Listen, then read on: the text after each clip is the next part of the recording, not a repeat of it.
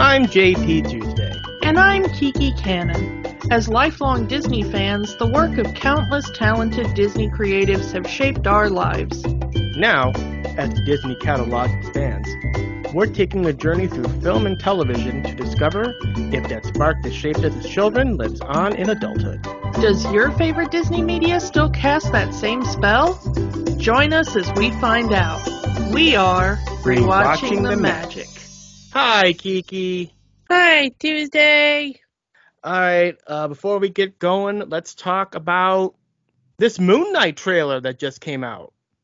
As we are recording, the Moon Knight trailer just dropped.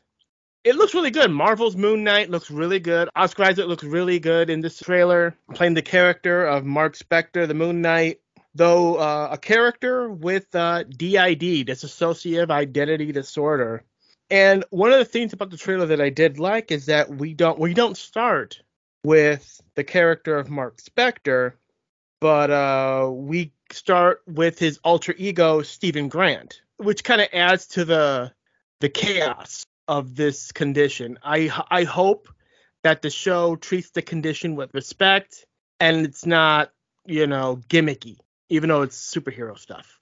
Well, yeah, some people are kind of hoping that they'll come up with a different reason, even for his different identities, or for his being unmoored, I guess, in his own brain or reality. Because sometimes, like you said, it is kind of difficult to do the mental illness as superpower kind of thing. I mean, even in the comics, people aren't really sure if he actually has the powers of the moon god or if he is just crazy. Yeah, which is, an issue. Either way, hopefully they'll do it right, no matter which way they choose to go with it. I do think it's interesting to hear Oscar Isaac with that accent. Yeah. It's not bad, but it is interesting. It wasn't what I expected. I do like the look of the Moon Knight costume. Has a more mummy feel to it. You even see the costume sort of wrapping around his body like mummy wrapping. And we do see pyramids and stuff as well in the trailer. Mm-hmm. So we get that feel as well. There is a lot of museum imagery.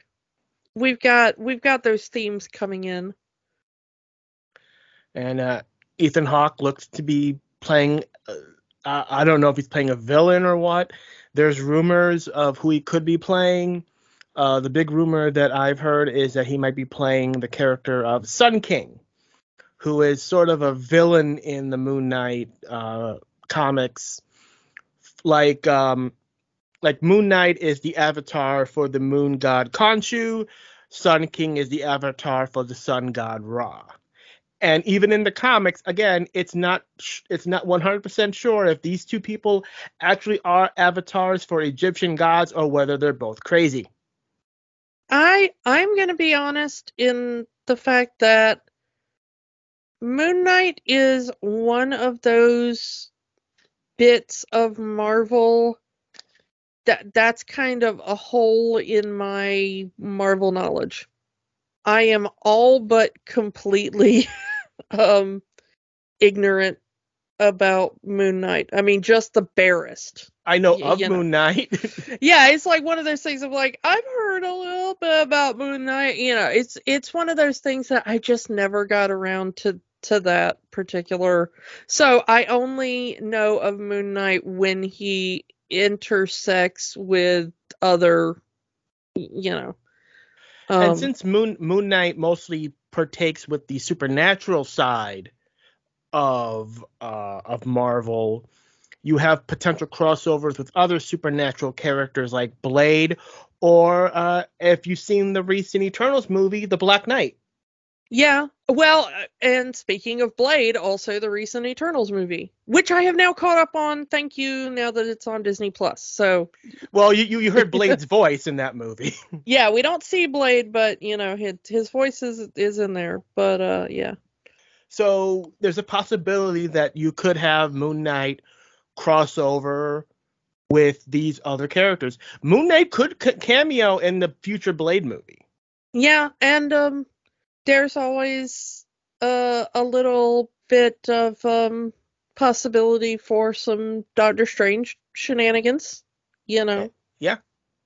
We could have like Wong show up. I wouldn't mind Wong showing up. Yeah. Cut that out.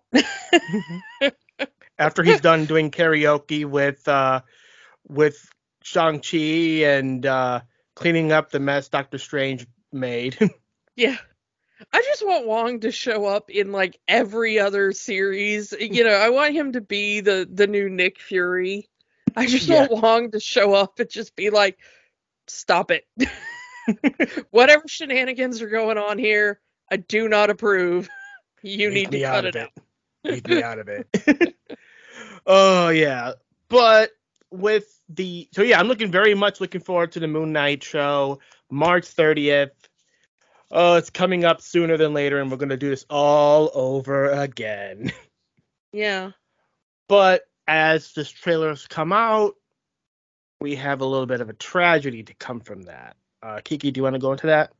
Yeah, just a couple of hours before we started recording, there was some unfortunate news, which is that an actor that is apparently connected with the Moon Knight series doesn't appear in the trailer, apparently, that we got. His name is Gaspard Ulliel. He's a French actor. Apparently, he is supposed to be in the Moon Knight series. He unfortunately has died after a very tragic skiing accident in the French Alps.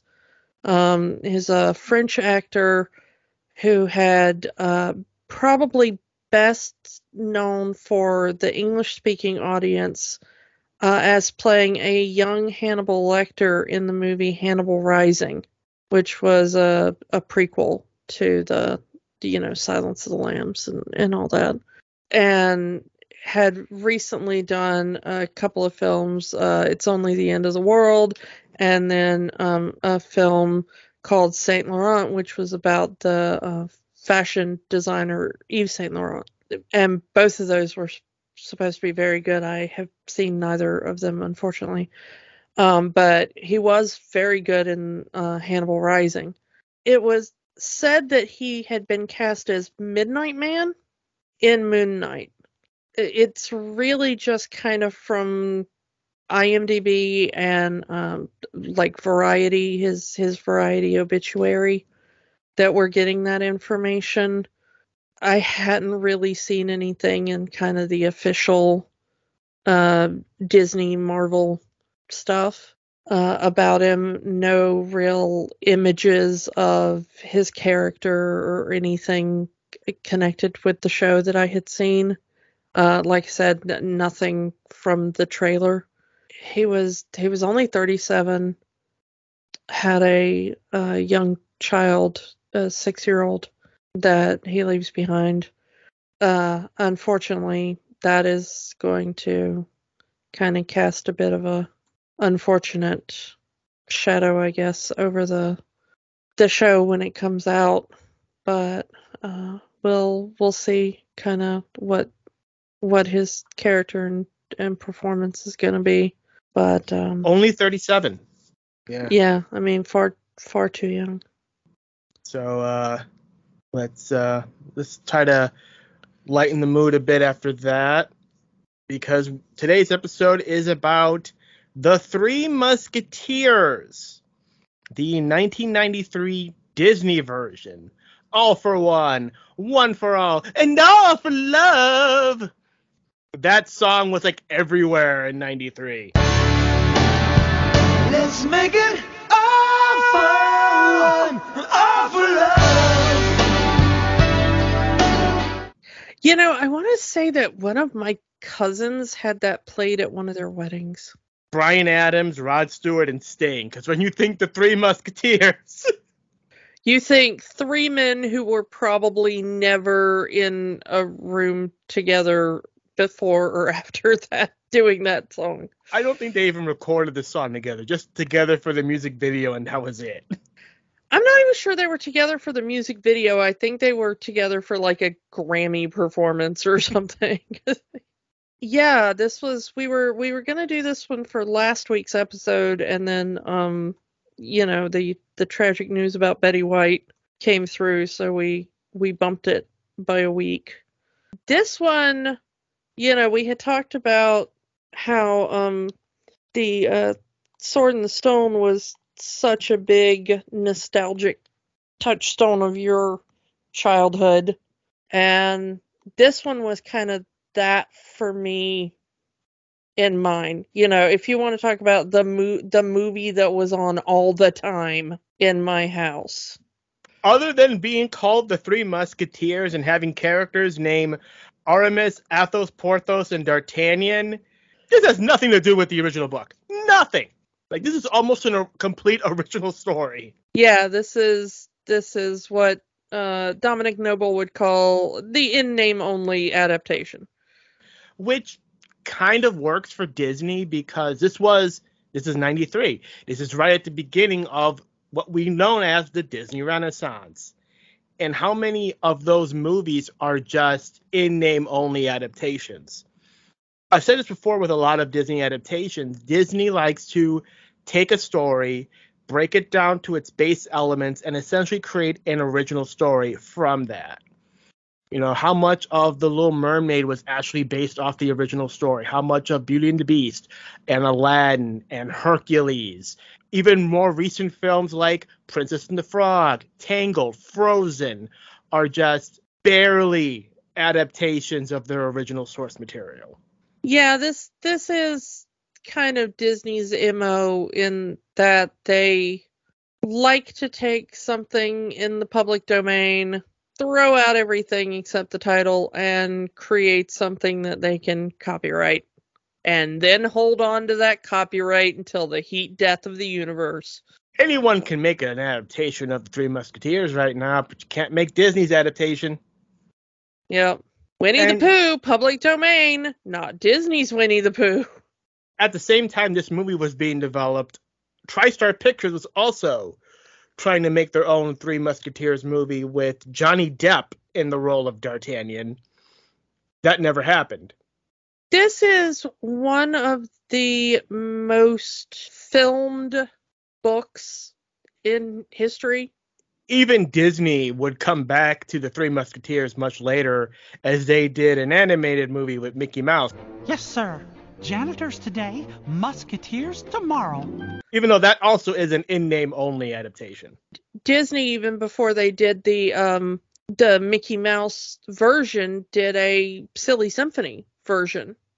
The Three Blind Musketeers, yes, the Three Blind Musketeers. We're the Three Blind Musketeers, yay! Three Blind Musketeers, ha ha ha ha ha ha! We're the Three Blind Musketeers, yay! It's done over and over and over again. But this one is probably the best known one to our generation? Yeah, to our generation. And it's certainly kind of very influential on the ones that came after it. Even if you can't make Disney's Three Musketeers, you can sort of ape that style, And a lot of people have done it since then.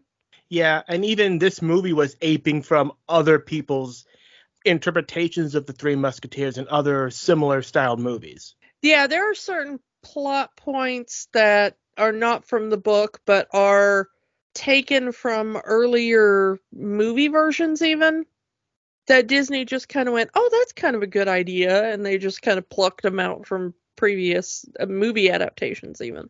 So this is kind of one of those movie loafs that are kind of just, bit of this and a bit of that, and we'll roll it together, bit of dead parents and a bit of, because Villain Disney loves to redemption. do that. Yeah. Bit of tropey villain and a bit of, Yeah, a lot of the characters in the book had very nuanced morals, let's say, and all of that is thrown out the window for the good guys are the good guys and the bad guys are the bad guys, and the bad guys are the most one-note bad guys you've ever seen. And everyone is color coded, which, as a herald, I kind of like. I like that everybody has their very specific color coded heraldry. It makes it very easy to keep track of. Thank you. Mm-hmm. My ADHD brain loves that. Like, who are we fighting now? Like, oh, the red guys are the bad guys. Thank you, movie. It makes it very easy to keep track of. And there was a lot of people that were approached for this movie. Brad Pitt, Stephen Dorff, Winona Ryder, Carrie Ellis, Gary Oldman, Johnny Depp, Al Pacino, Jean-Claude Van Damme. Oh my goodness, can you imagine Jean-Claude Van Damme in this movie? As Aramis, I would probably put him as Aramis. I don't care who he plays. I just like there would have to be like one scene where there are like two carriages racing down a lane side by side, and he's doing like splits on top of them as they're like. Al Pacino of the Cardinal would have been gold. It would have been MST3K worthy gold. Well, we've already got two people in this movie from Scent of a Woman, so why not just throw Al Pacino in there? Why not? As well. So let's talk about the people who are actually in this movie. Let's start with our main character, our D'Artagnan, Chris O'Donnell, who was everywhere. He was like the it guy at the time. Like you said, Scent of a Woman. He was in School Ties, just before this with Brendan Fraser. We talked about that in our Brendan Fraser episode back for my birthday. But yeah, this was right at the beginning of that crest. He had done Fried Green Tomatoes, kind of started it off, and then he did School Ties and Scent of a Woman in the same year. Those two just really, he popped into the mainstream with those, especially with Scent of a Woman, because that got him the Golden Globe nomination. And not long after that, he would do Circle of Friends with Minnie Driver, where he actually did an accent. Yeah. Oh yeah, that's one thing I forgot to mention, is that the accents are all over the place for this movie. Oh, we'll get to that. Don't think I'm not going to talk about that. All right. But Chris O'Donnell. Yeah, but this is right in that arc, right as he's hitting it big. He's just come off of Scent of a Woman, and this is kind of the next thing he did. Strangely, he comes off of the Golden Globe for Scent of a Woman. He does Three Musketeers, and he gets the Razzie. Not to say it's completely unearned in this movie. I don't know. I think it's a little bit unearned. Then he becomes Robin. And then he does Batman and Robin, which he does not win the Razzie for that. He's only nominated for the Razzie for that. Why don't you win the Razzie for that? That's when you win the Razzie. And then now he's on like some LMNOP or something over on CBS. Let's move on to our Aramis, Charlie Sheen. Now we've talked about his brother Emilio Estevez, but I don't think we've really talked about Charlie Sheen on this on the show. No, we haven't, but Charlie Sheen as Aramis, the man of God. really religious one. Weird. That's casting, his one character trait in this movie. We boiled Aramis down to he believes in God. Aramis, the guy who prays a lot. Who do we cast? Charlie Sheen. Yeah. Charlie Sheen, who had at this point had come off of doing the Hot Shots movies. he had, he'd done Red Dawn and all that. He'd done Platoon Young and Guns and and Young Major League. Guns, which he had come off of with Kiefer Sutherland. So Got a little bit of and reunion in there. and Major League, and but There was a point where Charlie Sheen was the it guy. And Kiefer Sutherland used to be the it guy. So there's a lot of people in this movie that were the it guy for a while. before he was the TV actor that we kind of became to know him before Spin City and before 2.5 Men, yeah. 2.5 Men, and one reviewer called this Young Swords because of the reunion there. Kiefer Sutherland, who was, of course, in my childhood, the guy that was in both Stand By Me and Lost Boys. Yup. Flatliners. And Flatliners, yeah. If that's your thing. I was more Lost Boys than Flatliners. I'm just gonna say. Fair. I'll always go for the vampires, and a little later on Dark City. You can't not like Dark City. Come on. Of course, later on in his career, he will be known as Jack Bauer in the TV series 24. Once again, I prefer Designated Survivor. Fair. More, he had just come off of A Few Good Men. That's what he's riding high off of right before he goes into Three Musketeers. But rounding out our Musketeers here, we've got Oliver Platt playing Porthos, who is more our comic relief of the Musketeers, I guess. Aramis, who he likes the women, but he's the man of God. And then you've got Athos as the kind of emo one with the tragic backstory. And then you've got Porthos in this version, who's just I'm about winches and wine. And telling tall tales. And telling tall tales about the Queen of America and the Tsarina of Tokyo and, whatever. And being a pirate. And he had worked with Kiefer Sutherland too on Flatliners, but he had successes with Working Girl, Postcards from the Edge, Indecent Proposal, Benny and June. Indecent Proposal and Benny and June. To our generation, we would have remembered him in Beethoven just before this. And of course, who can never forget his role as Jimmy King in Ready to Rumble, the wrestling movie? I'm never letting him forget that. Well, a very specific audience for that one, yeah.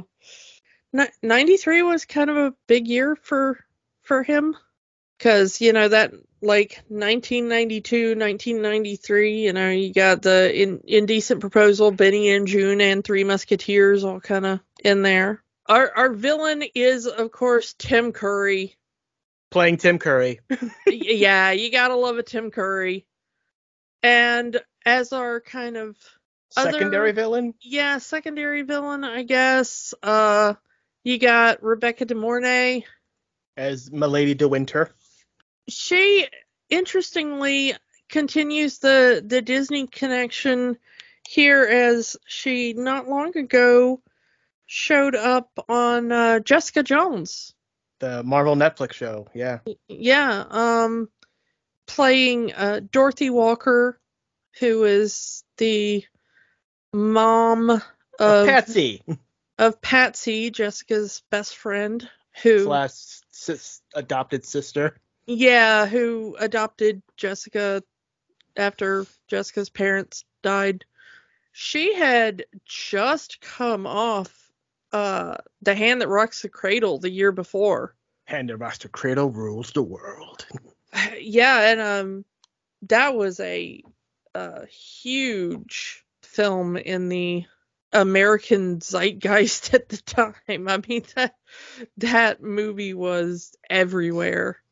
Of course, she had done Risky Business, and she had done Backdraft by this point. So, I mean, she was known by the time she did this one. We got, as our kind of other villain, or minion, I guess, we've got Michael Wincott, who had, previous to this, been Guy of Gisborne in Robin Hood, Prince of Thieves. He would go on after this to play Top Dollar in The Crow.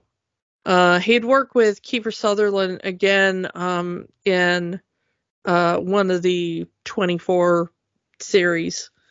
Recently, he's shown up in Westworld, and that kind of wraps up our major antagonists. As far as minor, very minor antagonist, weirdly, we have one of the doctors from Doctor Who shows up as the minor antagonist for D'Artagnan in this, and I did not realize that it was him until the rewatch, because I have not seen this film since before I was a Doctor Who fan. Paul McGann as Gerard. And also a minor character named Jusac, who we had to look up because we were like, who the hell is Jusac? And it turns out he's just one of the, like, random people, cardinal minions. And I think it's just because they needed a guy to, like, put on a red tabard and run around with a sword. Paul McGann getting all the money's worth of that movie. And yeah, Gerard is an original character created for this movie because we needed D'Artagnan to have a rival. Yeah, I think they just felt they needed a reason to keep D'Artagnan from going back home. Because there's so much in this movie that you're just like, D'Artagnan, why don't you just go back home? It is ridiculous for you to stay here. Well, mostly because they, as you said, this is the Disney trope, so we have the dead parent. In the original story, D'Artagnan's father is very much alive and sends D'Artagnan to France to become a musketeer, and not to come back until he becomes one. We don't have that in this story now because D'Artagnan's father is dead at the beginning of the story, so we need a reason to keep him in France. So we have Gerard as this jealous brother of a woman that D'Artagnan had relations with because he's going to France and she wants him to have something to remember her by. And Gerard feels that his family had been dishonored because of this. So him and all of his brothers are going to chase D'Artagnan to regain the honor of their sister. A sister we've never seen in the entire movie.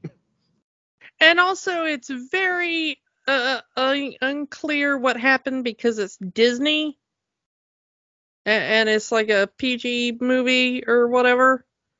It could have been a little smoochy smooch. It could have been a gift. Yeah, D'Artagnan claims nothing happened.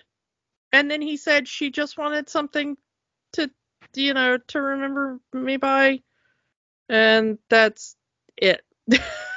Fill in the blank. Yeah. But it's apparently a big enough deal that Gerard and all of his brothers feel that they need to chase D'Artagnan all the way to Paris to end his life.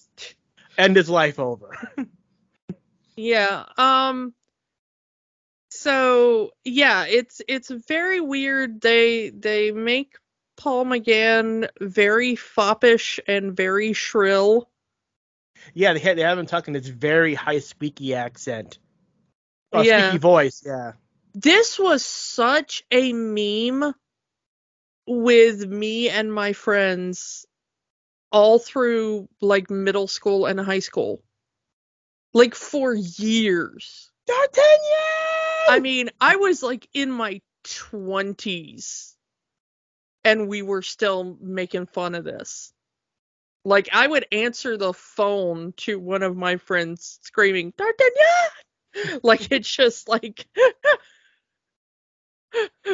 like, I nearly lost an eardrum to this freaking, it was that for some reason that made us laugh so much among a particular group of my friends for a certain amount of time. We could not stop doing that to each other. There's one more actor we want to talk about, and he is uncredited in this movie. Yeah, but he is probably one of the most interesting and influential people in this whole film. His name is Bob Anderson, and he shows up in one scene. He is the fencing instructor to King Louis. You see him in a very short scene where he is teaching King Louis how to fence, right as Tim Curry comes up and says, "Oh, bravo, your majesty," or whatever. But Bob Anderson was a fight choreographer. He was also a Olympic fencer. And a stuntman.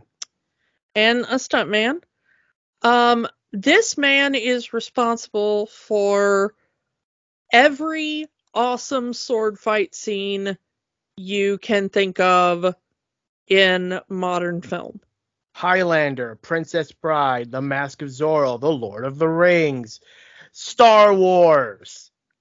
He was the choreographer for the lightsaber battles between Luke Skywalker and Darth Vader. He is the stunt double, the sword stunt double for Darth Vader in Empire and Jedi.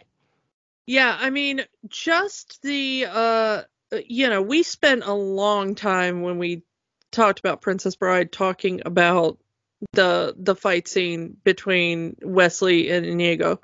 Just that one scene alone would have qualified this man as absolute film royalty. And yet, we also talked about the fight scene between Johnny Depp and Orlando Bloom in the first Pirates of the Caribbean movie. Again, this guy. And how amazing that one was. Yeah. And of course there's that amazing fight / seduction scene in Mask of Zorro, which we've not talked about. Not a Disney thing, but yeah. But it's such an infamous scene between Antonio Banderas and Catherine Zeta-Jones. Again, him, and of course, anything Star Wars, just doing all of the lightsaber stuff in the original trilogy. The Lord of the Rings, So pick any one of those credits. He was, Swordmaster for Highlander. All of the stuff between Christopher Lambert and Clancy Brown in that. But then he was the fight master for at least a couple of years of the series. I mean, I am here as speaking to you as a chick with a Highlander tattoo, so it's it's not exactly a person unmoved by that series. But yeah, I mean, the man is just the legend of legends. So there you go. If you wanna know what that guy looks like, there he is on camera in all of his glory. But yeah, Bob Anderson, absolute stone cold legend. Yeah. So let's get into the actual story, the story of this version of the Three Musketeers. We've already kind of started the beginning of it, where D'Artagnan says he's going to go to Paris. He's going to become a musketeer like his father before him, his father who had passed away in a failed attempt to prevent the previous king from being assassinated. We get Gerard there saying, "Hey, you done something with my sister, and me and my brothers are gonna kill you." And they just chase him all the way to Paris. But we do get our first glimpse of how good a fighter D'Artagnan is.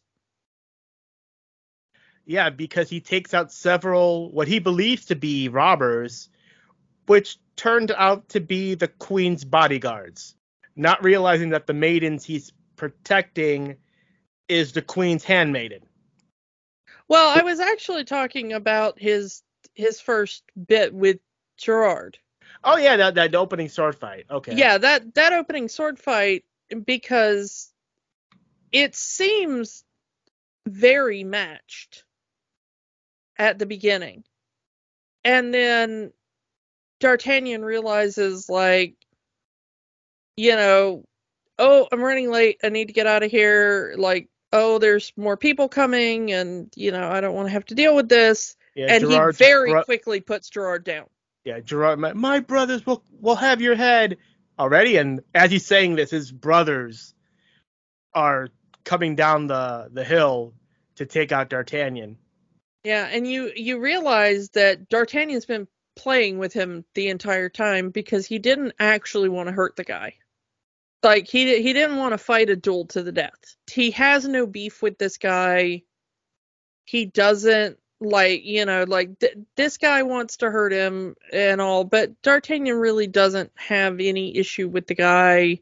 Probably nothing happened with the sister, because later on in the movie, D'Artagnan doesn't actually seem that skilled with women.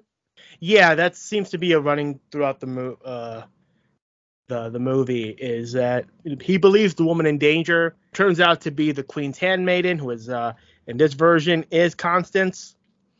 Those two are pretty smitten right at the get-go. It's like he tries to say something and it comes out not so well. Later in the movie, he tries to take quote the other Shakespeare. Yeah, he tries to quote Shakespeare. He messes it up because he's trying to emulate the other musketeers' skill with women. I mean, he gets to make out with a bar wench anyway, but the point is that he's young, he's not very skilled with women, so you can believe that he's telling the truth at the beginning of the movie. Nothing happened. Yeah, and you can probably say, like, well, she wanted to give me something to remember her by, or so. It might just very well be a favor. She may have given him, like, a handkerchief and a peck on the cheek or something. Mm-hmm. It really may have been that innocent. It may have been more than that, of course. Yeah, the whole thing is a wink and a nod.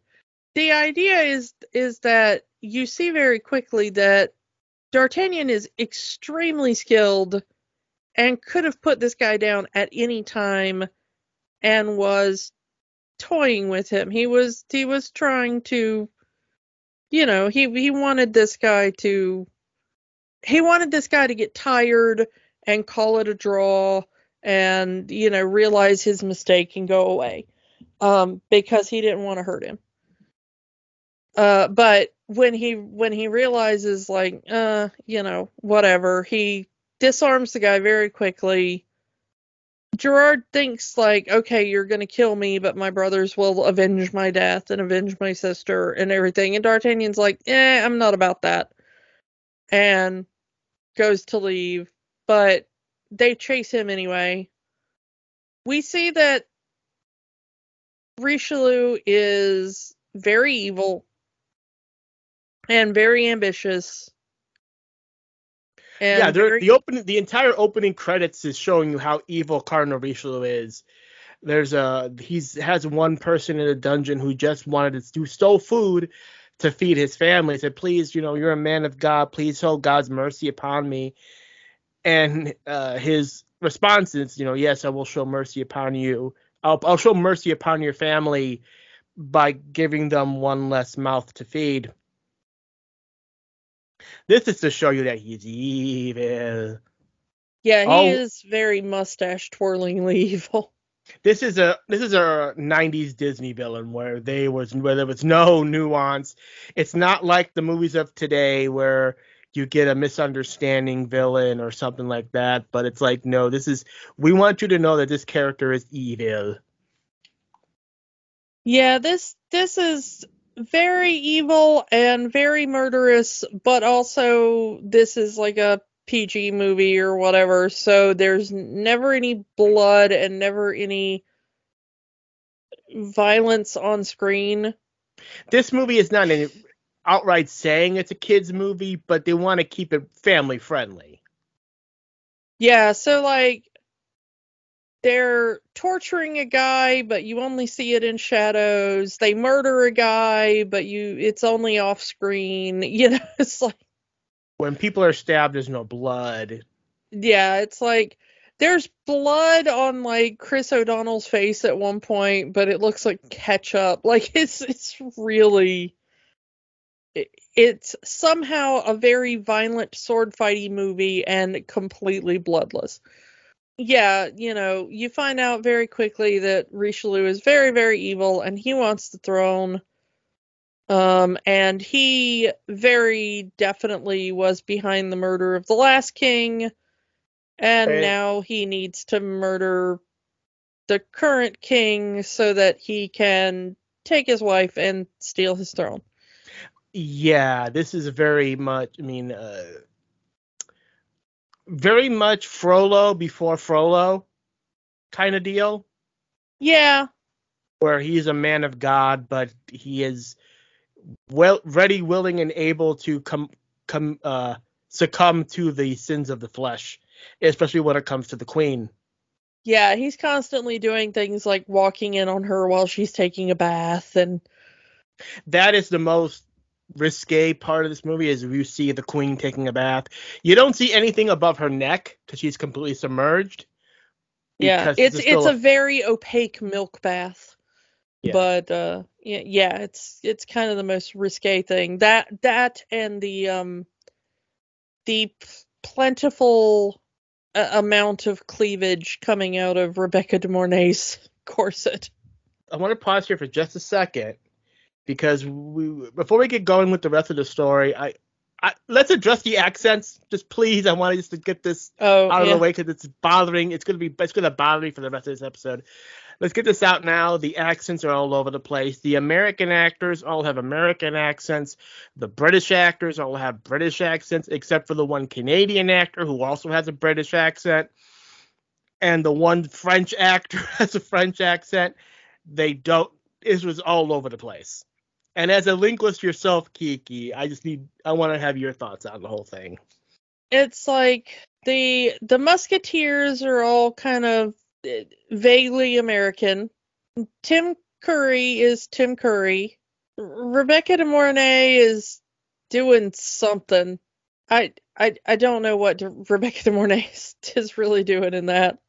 I think she's trying an accent of some sort. Michael Wincott is just doing his normal raspy whatever. McGann sounds like he got kicked in the nethers every time they yelled action. Gabrielle Anwar has her normal, accent, but she's, British. Mm-hmm. Hugh O'Connor is Irish, but he's doing like a British thing as the French king. Yeah, so Constance is the only one who sounds even vaguely French. Because she's actually French. It feels like they didn't even try with this movie. I don't know.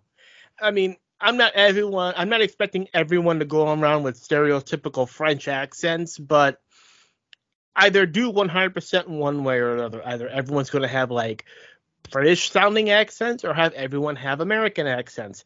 I don't like Tim Curry with an American accent, but at least, have it uniform so they all feel like they're all from the same country.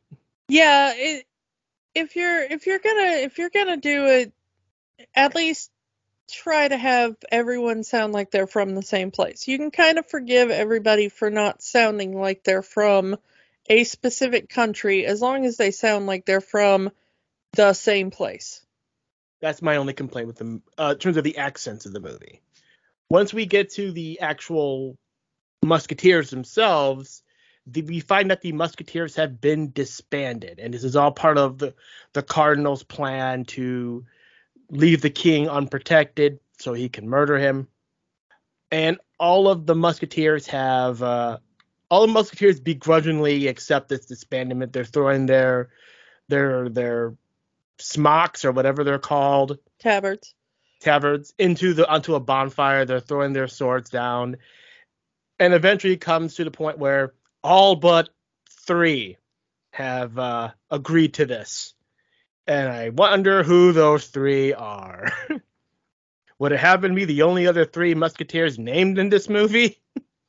It's kind of interesting because this scene bothers me because I get that they're the king's personal guard in this version, and that they have no other function. The idea of it is that they make this big show of throwing away their official tabards, which are very, very nice, onto this big old bonfire. And they also throw down their official swords, which are also very, very nice, and they're marked specifically with like the heraldry of the, Props to the prop department for this one. Oh yeah. But the thing is like, at the end of the film when they regather, every single one of these people have a spare tabard and a spare official sword under the floorboards of their house, and I'm like, I don't care if you are the king's personal bodyguard, that crap is expensive. You are lucky to have one. Okay, this is not mass produced, okay? This isn't like a work uniform. Handmade, hand forged. Okay, we're not talking about like you just go down to the Walmart and pick up another one. All right, do you know how expensive and rare this stuff is? You get one. All right. If it wasn't them throwing them onto a bonfire, I could have believed that maybe someone had retrieved them back. Yeah, retrieved them in some capacity. But we see these Musketeers throw their scabbards, throw their uniforms, their official uniforms onto this bonfire. If they had not had the bonfire there and they just threw them down onto the ground, I could believe that they had retrieved them in some capacity. But yeah, that did bother me once we got to the end of the movie. I mean, I could sort of see, like, maybe they hadn't had time to, like, melt down all the swords and reforge them into something else or whatever. So I could see how maybe they could steal the swords back and everything. But, like, those tabards got burnt, I mean, it's a good scene, I guess, to have them all show up, and it makes it really easy to color code them, but, like, that stuff is expensive. It's a nice hero moment, and that's all it needed to be. D'Artagnan makes it to France. He goes to the headquarters of the Musketeers. He wants to join, where he meets up with Athos, saying the Musketeers are no more. We've been disbanded. You can take whatever you want as a souvenir, but we're not hiring anymore. We're out of business. How ridiculous is Richelieu and his little minion there, that they're like, find me these 3 Musketeers that won't show up, and like they don't leave a single person at Musketeer headquarters in case they come back. Right? And how long has it been? I mean, we are to assume that Athos, Aramis, and Porthos had maybe recently returned and they didn't get the memo. But yeah, you would have someone there waiting. Oh, they're going to come back. And when they come back to this place, we're going to either arrest them or kill them. Like, you're just going to leave somebody there, like, okay, 1, in case the 3 Musketeers come back, but also 2, just in case of looters. Yeah. Or squatters or something. I mean, this is a very nice building in the middle of a country that you are currently, like, treating like crap and starving. And that is another change from the book, is the treatment of the lower class that they kind of ignore for most of this movie. Well, I mean, that they say, I mean, in the first scene, they're saying that people are stealing food because they don't have any food, and then at one point, the queen and the lady in waiting are talking about how they have been among the people and seen how Richelieu is treating the lower classes and how they are suffering under his rule and how it needs to be changed and what a bad man. I mean, the carriage scene later where they're throwing the gold to the people. Yeah, I get it, but what I mean is that the Musketeers, the King and Queen, basically all of the higher ups tend to treat the lower class people as lesser than, which we don't get in this movie because we need to make sure we know who the good guys are and who the bad guys are. Simplifying this. That's what I'm trying to get at.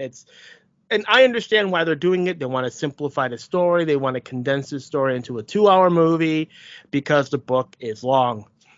Yeah, they also change the crime of Milady de Winter in her backstory to make her more black and white, because when Athos is telling the backstory, he says that when he's talking about like, there was a count and he took a woman as his wife, and then he discovered one day that she had a brand of the fleur-de-lis, and that's the brand they only give to murderers. But in the book, it's just the brand that is given to kind of any felon criminal, and in the book, it's given to her for theft. And it's because she was joining a nunnery. She was preparing to take her holy orders, I think. I don't think she'd taken them yet, maybe. But she was joining a convent, and she fell in love with a priest, or she seduced a priest or something, and she convinced him to take the chalices that were used for communion in order to finance their runaway, so that they could run away and sell the chalices and get married and start a life together.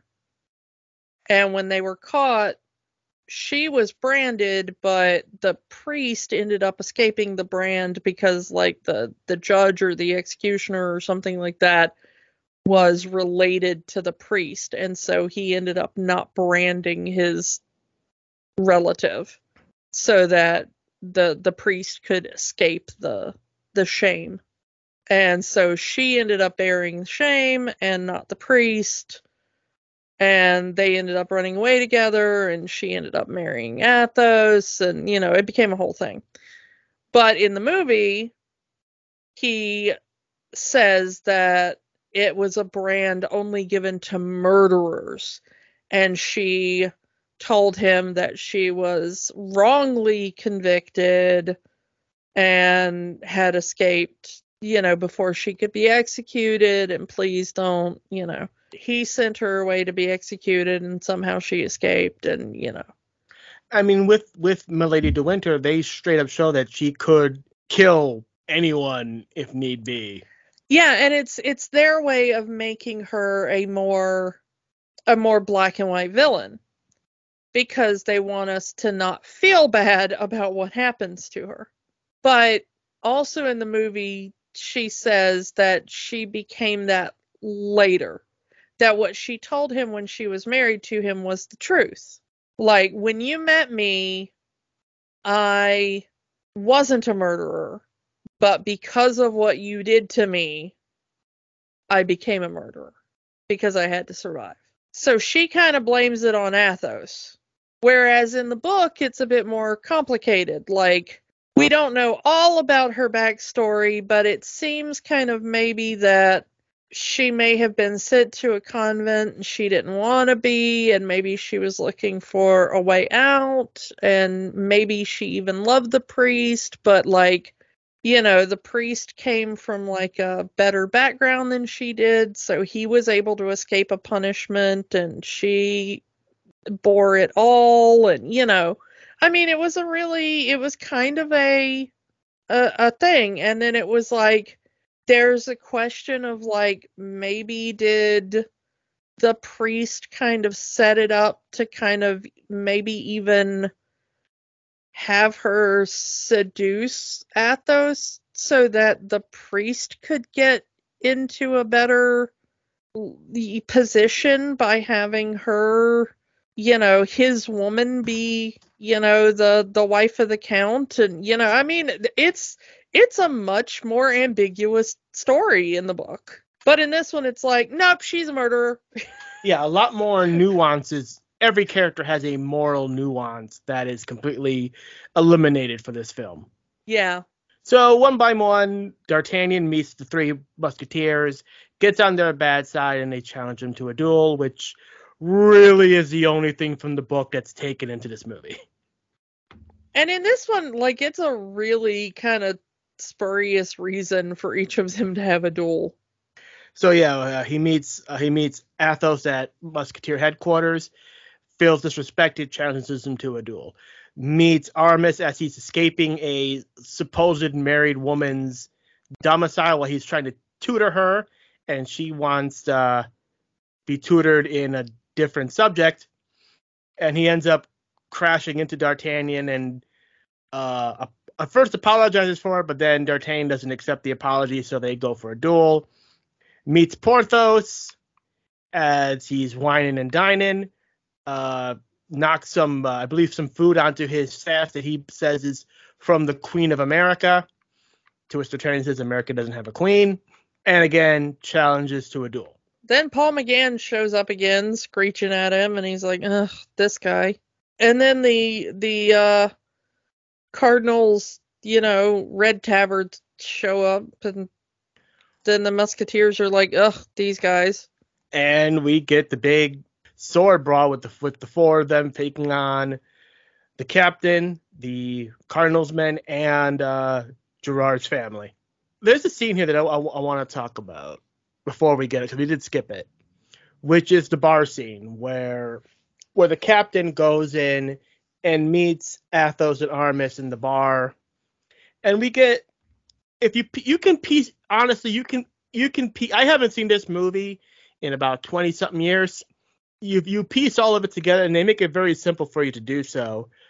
Once the first time the captain and meets Athos and Aramis, they say the last time that they were in the same place together was when he was excommunicated from the Musketeers for disorderly conduct or seemingly having this vendetta against them, which kind of pieces into later on where Athos says that he knew D'Artagnan's father and that he was murdered by a man that betrayed the Musketeers. So you can kind of put everything together where it's all going.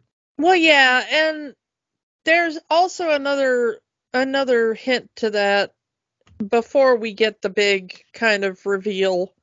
Later on, after D'Artagnan gets captured and he's brought before Richelieu, he's kneeling before Richelieu, and Richelieu says, "What's your name?"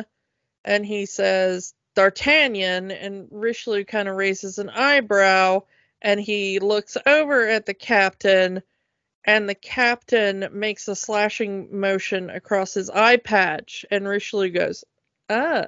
So we get from that point, at the very least, that D'Artagnan's father was the one who took Rochefort's eye.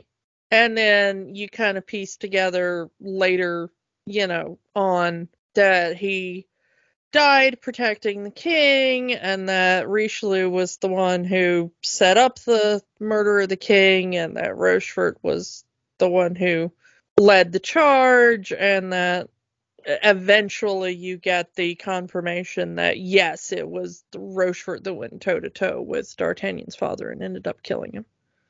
D'Artagnan's captured, and this is, like you said, we go through all of that, and Rochefort takes D'Artagnan's sword, say as D'Artagnan says, that was my father's sword. I will say though that it is mentioned that Aramis had been trained under Richelieu, and that he was very betrayed when he discovered that Richelieu had betrayed the king, and so that it was very painful for him. He never ended up finishing his training to become a priest. D'Artagnan overhears the conversation between Milady and Richelieu and their plans to not only kill King Louis, but to forge an alliance with the Duke of Buckingham. France is in a war with England, or about to go to war with England. Yeah, they say that that Buckingham is basically in control of England in the same sort of way that Richelieu is controlling France. That's part of Richelieu's plan to gain the throne. They plan to execute D'Artagnan because of this.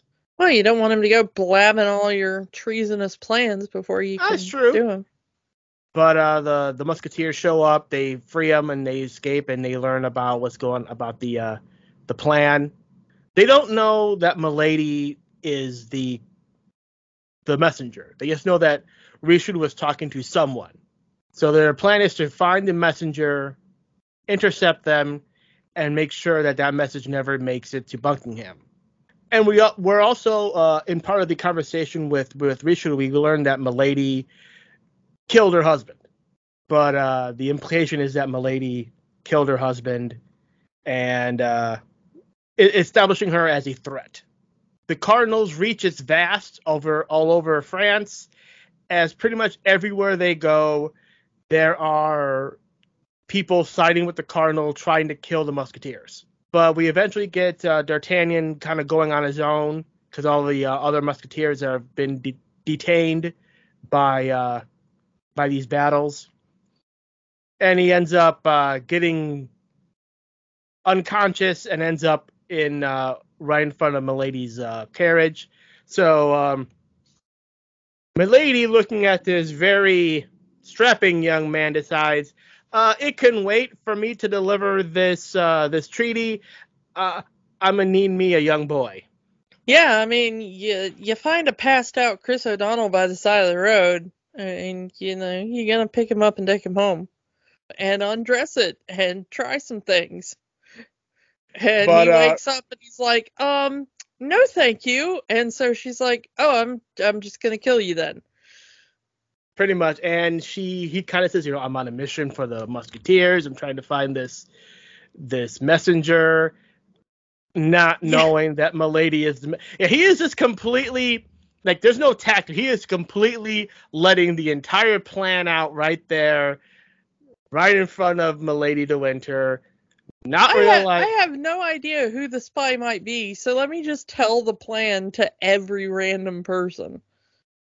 Good work, D'Artagnan. Yeah. You'd make a fine musketeer. So, of course, she tries to kill him because, he's like, no, I can be more used to you alive. And she's like, oh, well, you are kind of cute, so I'll take you with me on the boat in case I need a snack. But they get to the boat, and the Musketeers are already there and have already killed everybody on the boat. And they're like, surprise! That would imply that they already figured out that Milady was the... they knew which boat the spy was going to sail on. Mm-hmm. So they didn't know who the spy was, but they knew which boat the spy was going to be taking, so they just went to the boat and killed everybody on it and waited for the spy to show up. And they've captured Milady de Winter. And Athos is like, sweetheart? What are you doing? Darling? Didn't I kill you? Yeah, but I'm not dead. Athos is like, well, give me the information on Richelieu's plan, and she's like, no, I'm still mad at you. Well, I wish I could stop her execution from happening. I can't. But if you want your soul clean when you go, you could just tell us. And she's like, no, I'm gonna be petulant. And then there's like a whole thing where they take her up to a beautiful mountain to kill her, and then she has a whole change of heart and like, no, I was really innocent. I super duper love you, and by the way, he's gonna kill the king on his birthday, and I'm gonna kill myself now. Bye. Also, taking a bit of the moral ambiguity of the Musketeers away. Yeah, like nobody executes her. She just kills herself. But it's like I said, it takes a bit of the moral ambiguity of the Musketeers away because that choice is taken away from them. Whether in the book, there's they carry out the execution. There's still guilt, I guess, with Athos because, like, well, I did treat her badly, but He did condemn her to this fate. In the end, you know, she forgave me, and then she killed herself, so I guess I'm off scot-free. So yeah, and how are they going to kill the king on his birthday with an assassin with a rifle? Yeah, the only person in the Musketeer movie that uses something approaching a musket, I guess. We do see some firearms in this movie before, so it's not like a new thing. Well, yeah, but they're like pistols and stuff. It's not like a musket, you know? Anyway, this is where we get to the big moment where the Musketeers start to rally the other former Musketeers. They throw the message, all for one, one for all, and we get the very ridiculous. Every Musketeer had a spare everything in their secret homes and whatnot. Which, again, it makes a nice scene where you see all the Musketeers kind of gearing up, and it's a nice hero moment when all the Musketeers are revealed.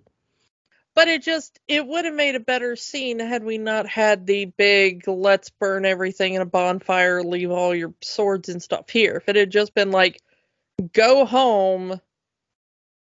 You're fired. That's just it. Yeah, go home, you're fired. It would have made more sense, you know? Mm-hmm. There's also, there is one thing that we haven't talked about yet. And that is Constance, after meeting D'Artagnan, and she has this heart-to-heart with the Queen over, hey, I've only known this man 30 seconds, but I can't stop thinking about him. And the Queen is trying to saying, you know, sometimes that's all it takes for love.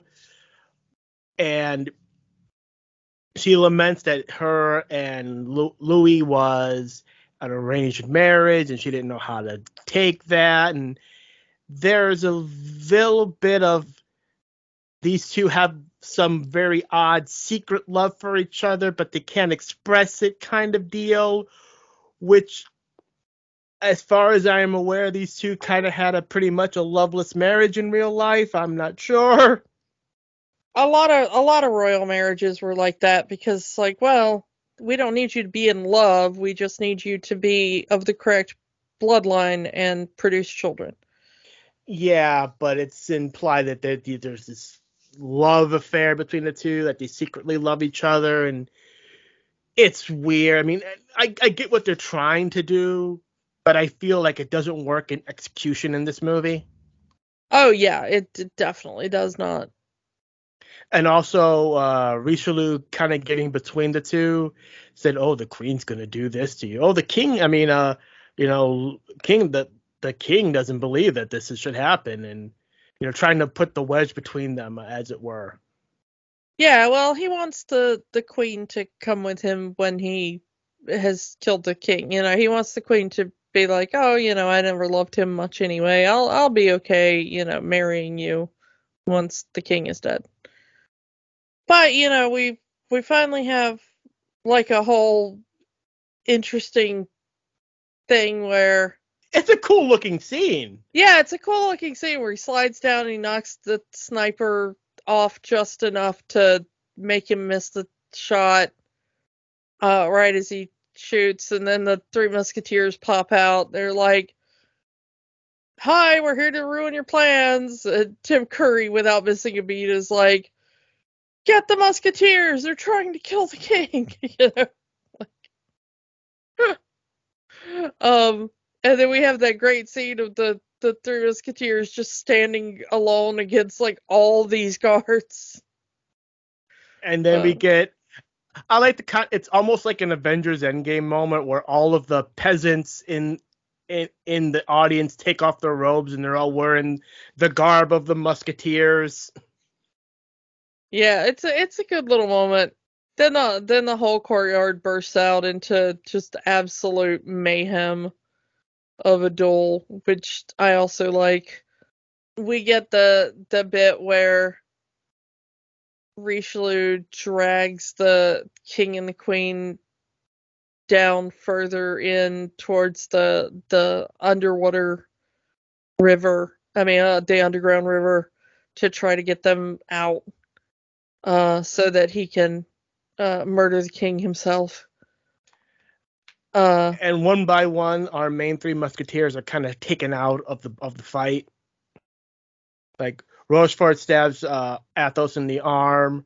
In probably one of the most, I don't know how to explain it, but it's kind of a cool scene here where Aramis confronts Richelieu, saying, you're a man of God. This isn't, I'm a man. Richelieu says, as a man of God, I don't abide by man's law.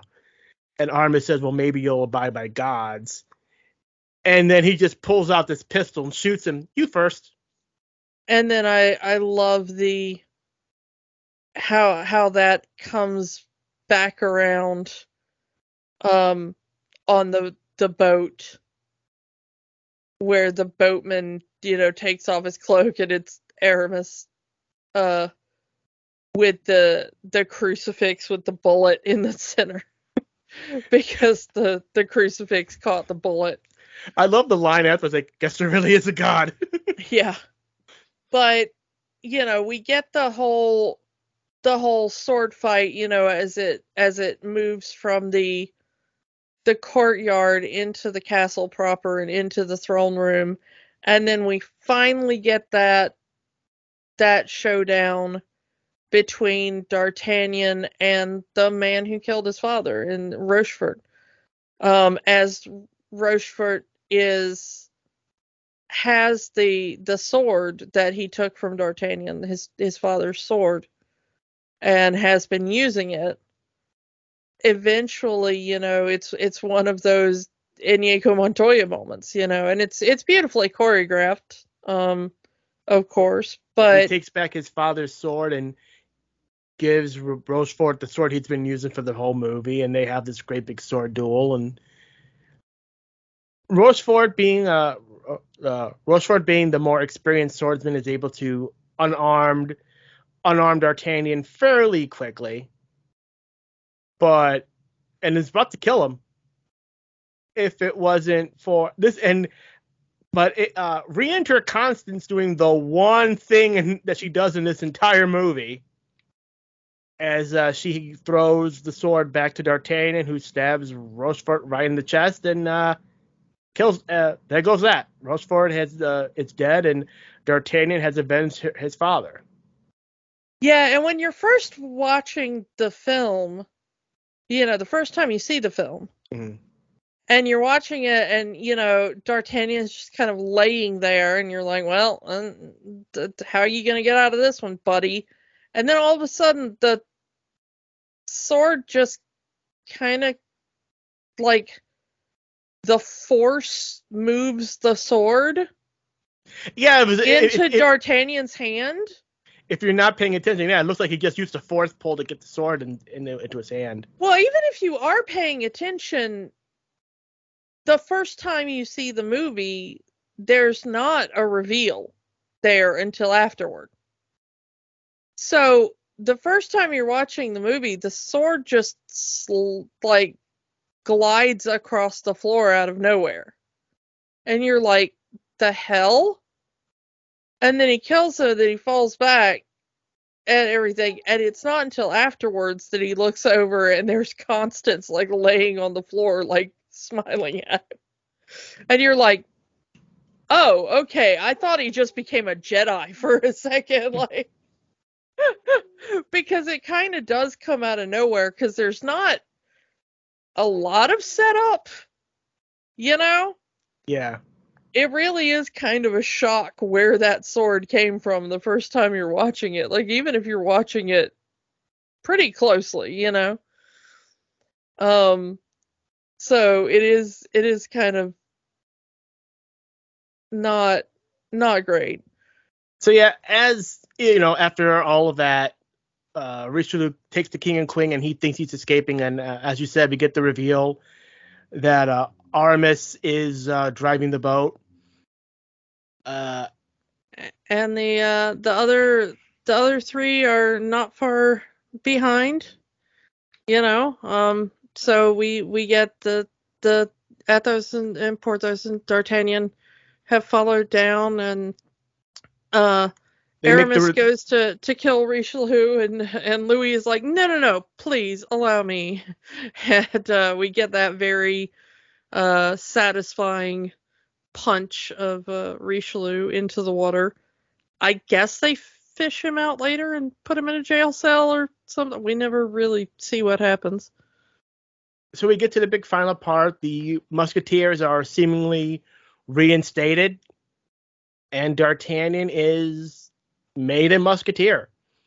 You know, the Musketeers are there to protect, and you will join them and follow in your father's footsteps, and your father's gonna, you know, your father would be proud to see a kid.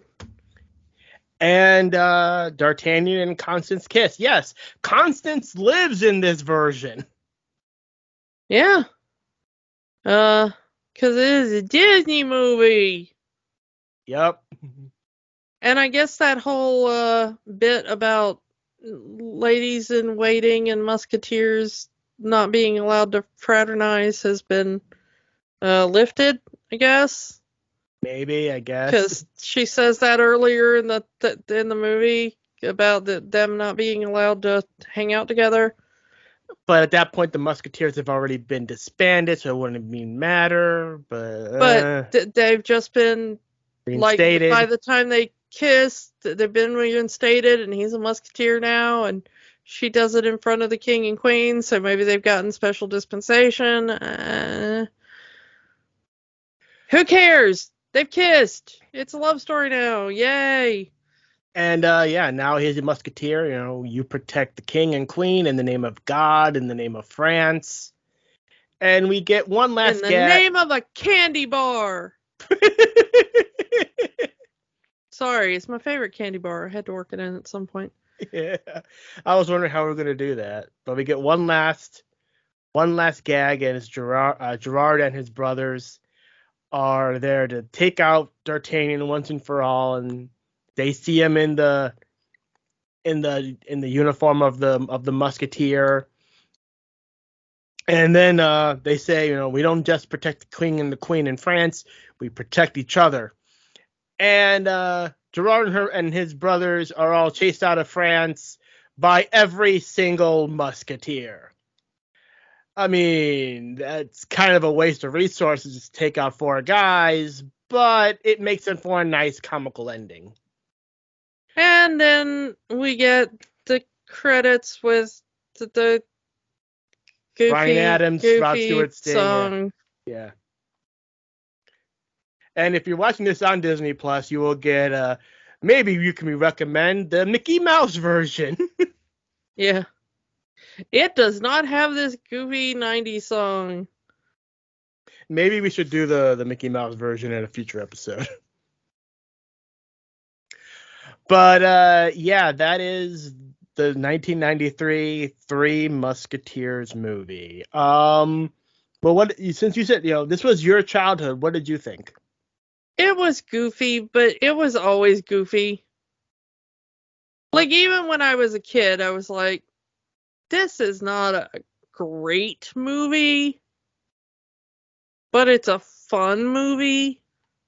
That's what I get about this movie. Again, as an adaptation, no, this is a very bad adaptation of The Three Musketeers. But it's a fun movie. It's a goofy movie. I enjoyed myself watching it. It was fun. You can definitely see some of the inspiration for some of the later live action movies. Like, you could see, and not just from the fact that they had the same choreographer, but some of the story beats kind of go into, you can see some of the story beats kind of lend themselves to what would come in like in Pirates of the Caribbean. There's a lot of the same story beats and the same style of humor that to go into that movie.